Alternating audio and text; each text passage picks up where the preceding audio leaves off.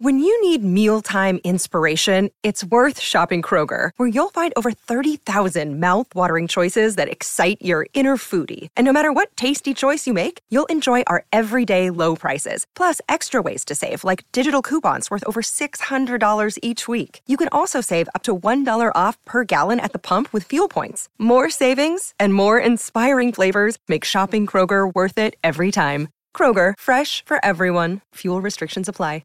Coach Unplugged is brought to you by great people over at teachhoops.com for coaches who want to get better. From the Fifth Quarter Studios in Madison, Wisconsin, you're listening to Coach Unplugged. Here is your host, Steve Collins. Hey everybody, happy Friday. Wow, I can't believe it's Friday already. What episode are we on today? 556, is that right? I think that's right.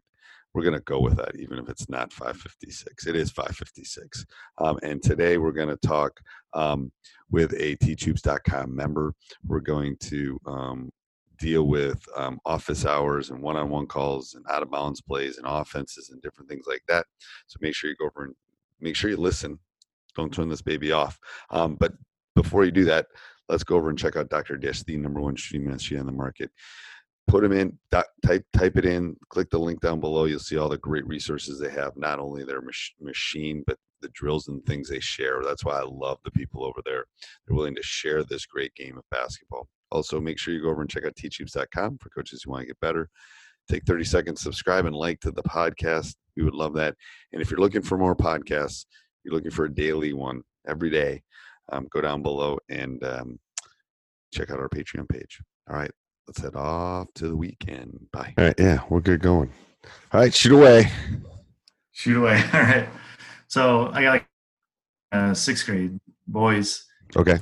In Dublin, Ohio here. But so I guess we're trying to run like the read and react that I've never coached it before. Yep.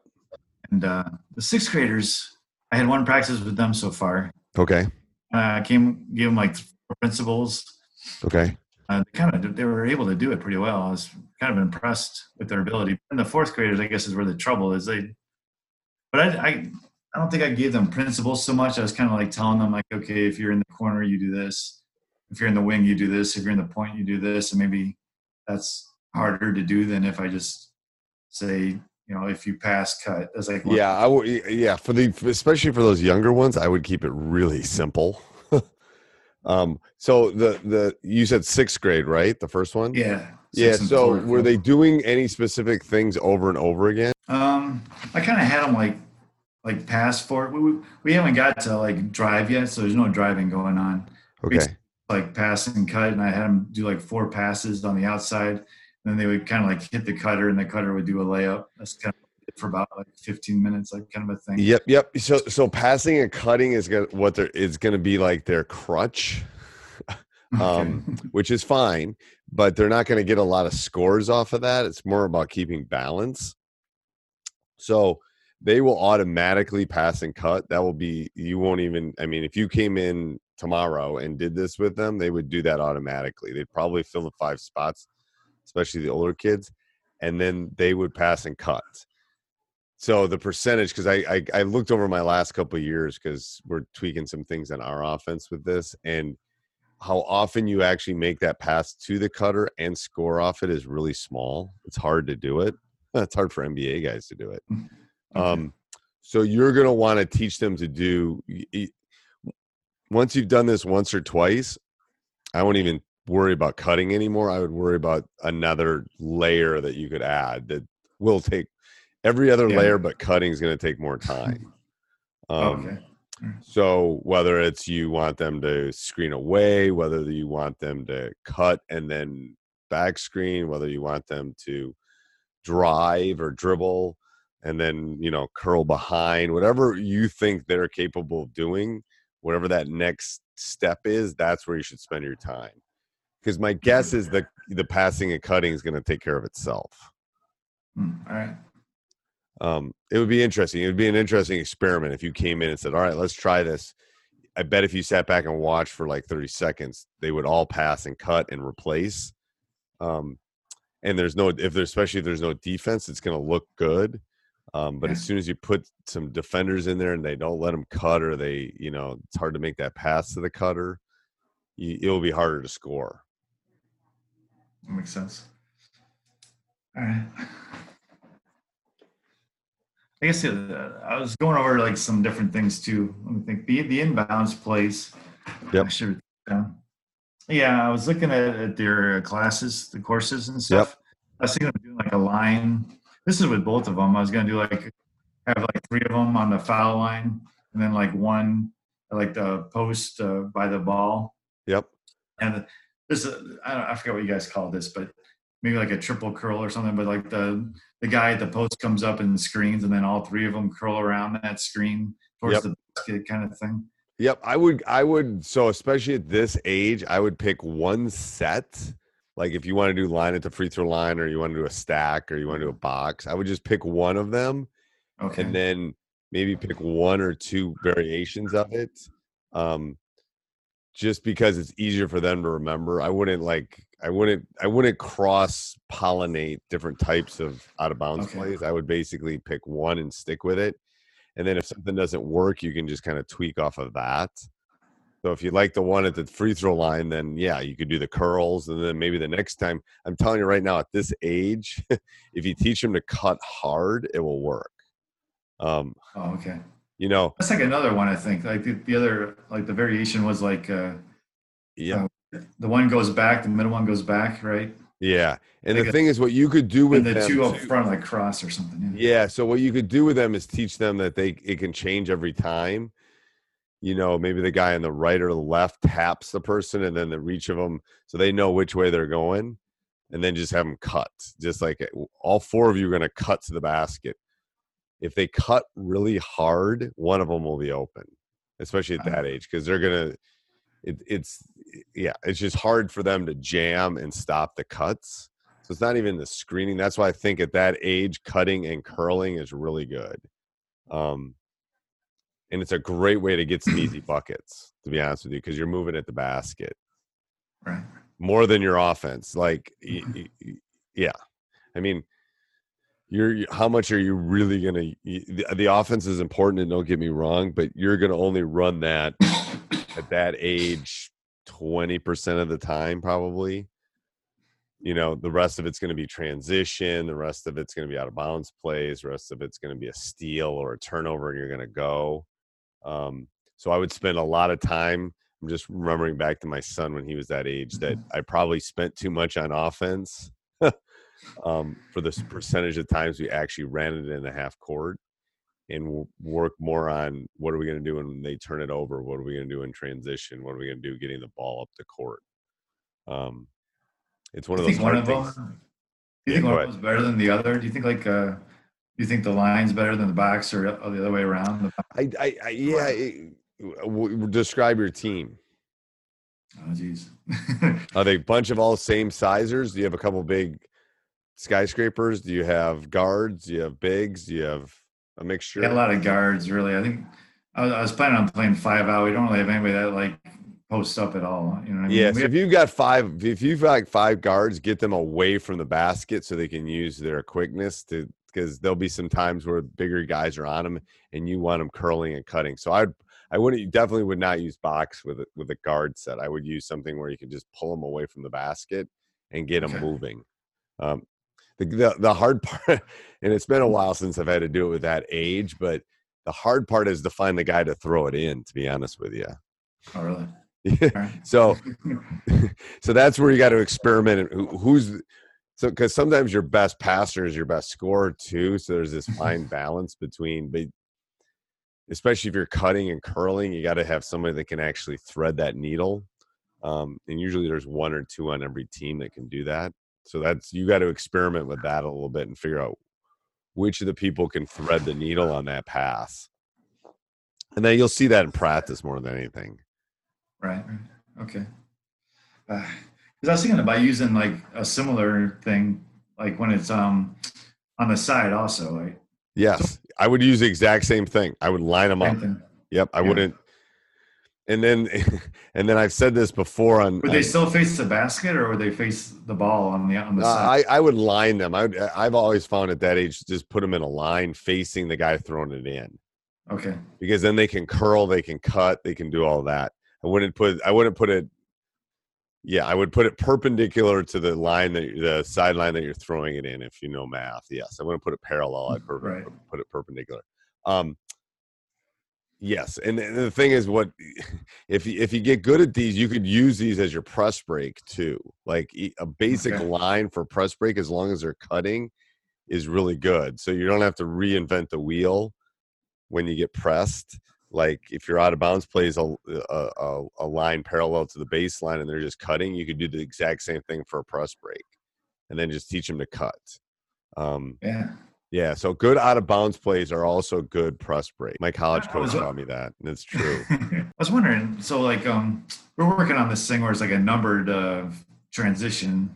So if they score or we rebound, I was gonna have like some wings go out, try to get some guys underneath, get the ball to a point guard, and not a lot of dribbling, just like 3 passes and get it under the basket for us to score before the other team gets down.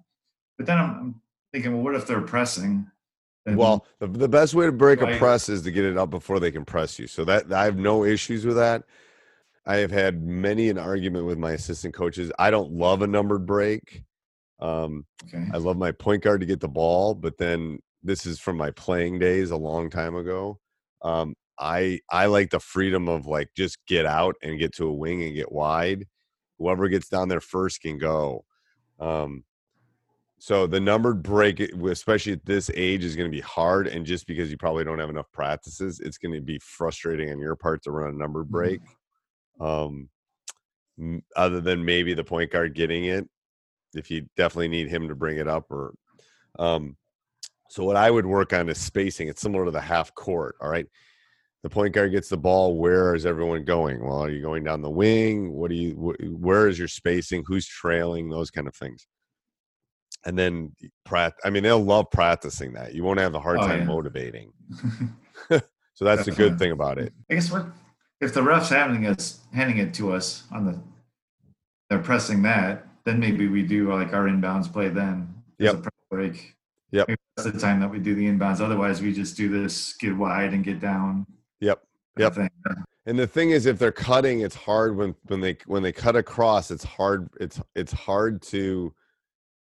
If the cuts are strong and diagonal to where they are with the ball, then it's really hard to defend. But it's going to take some practice, and you can do this.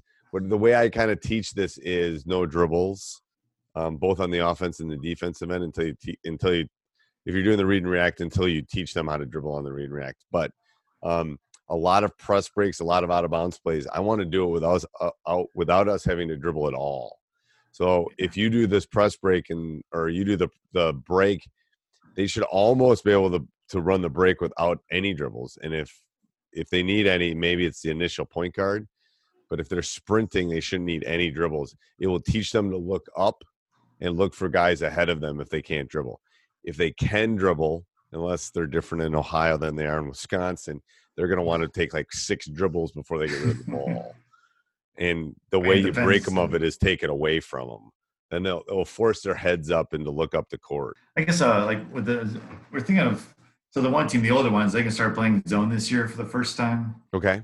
It's always been man-to-man until 6th grade. Now they're letting us do zone if we want. And I was thinking doing like a zone when we're pressing them. And then also maybe if for whatever reason we're having problems with our man-to-man on certain matchups, going to like a zone. And I was thinking like doing like a 1-3-1. And my thought is like to trap, like, so if we're doing 1-3-1, if we can trap them in the front court, like we're close to where they pass it in, trap them in that corner. Yep. And not try to trap in the middle at all. Yep. Don't trap in the middle at all because there's just too many angles. So yeah, the 1-3-1, the 1-3-1 3/4 court is really effective. And part of it's playing cat and mouse. You want to put your best athlete on top. You want to put probably your smallest athlete in the bottom. You want to put your strongest kid in the middle, and then your 2 best athletes on the wing. Which one's in the middle again? Whoever can, because the ball can't get in the middle. If the ball gets in the middle against a 1-3-1, you're done. So whoever's your best post defender should go in the middle. Post defender, okay. Yeah, it's like it tends to be the bulky kid, maybe not as agile of kid, but that you have to take the middle away.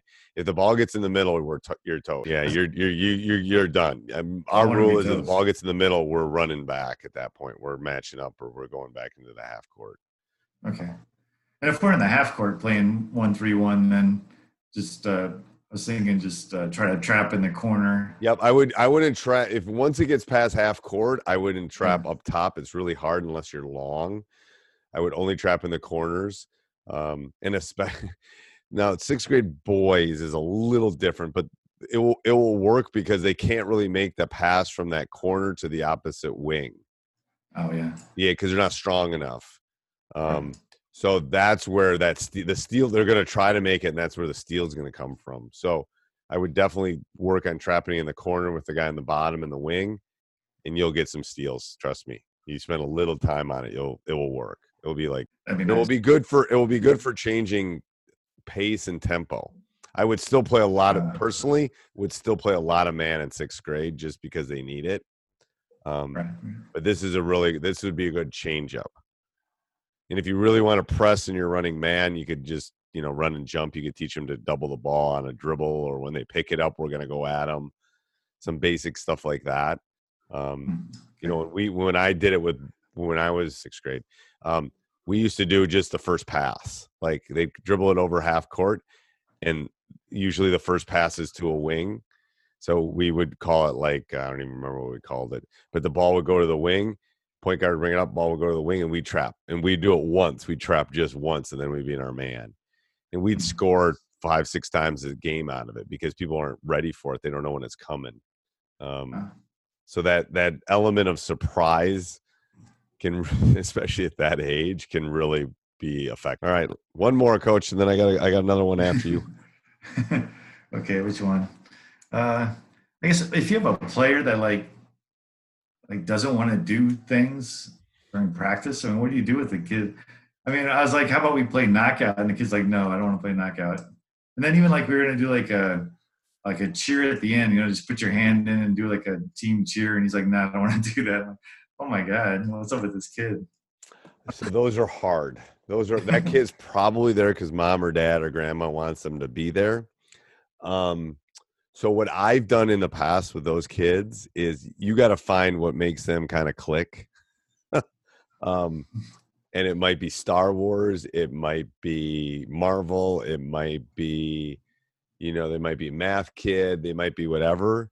You got to, if you connect with them in that age, they'll run through a wall for you, but you got to figure out what makes them click. And obviously it's not basketball at this point. So that's a hard one. And I would definitely try to connect with the parents on that one, because I've had to do this. It's like, well, Johnny doesn't really want to be here. Maybe he needs to take up curling, kind of thing. I think maybe he got upset because I was like, he wanted to scrimmage, like 4-on-4 scrimmage. There's 8 kids on our team. Right. And I kind of like, I don't know, I didn't want to do it because I'm like, well, that's going to be kind of a waste of time. I didn't say that to him, but I just kind of put it off. And at the end, we kind of ran out of time. I wonder if that kind of set him off, or he's like, I really wanted to do this and we didn't do it or something. It could be at that age. Yes, I would say yes. And to be honest with you, every practice I would have to try to have something, especially at that age, something that kind of hooks them. So something fun, something whatever. Maybe we're playing knockout for a Gatorade, or we're gonna have a one-on-one horse tournament or something, and then the winner gets a Gatorade or something. I don't know. They swear to God, my 12th graders still remember doing all those fun games with them in 6th grade, 5th grade. So, find something like that. They'll remember those. They won't remember you run and read and react, but they'll remember those games, to be honest with you. Okay. All right. All right. Thanks, Coach. Let me know if you have any other questions. Okay, great. All right. Bye. Have a good one. Hey, everybody. I hope you enjoyed that podcast. If you did, please go over and leave that 5-star review on iTunes, Stitcher, Spotify, Acast, wherever you listen to these podcasts. Also, go over and check out teachhoops.com for coaches who want to get better. It is my baby. Learn all my secrets of how I was able to win 80% of my high school games, 3 state titles, multiple conference championships. Let me help you through this great journey we call coaching. All right. Have a great day. Sports Social Podcast Network.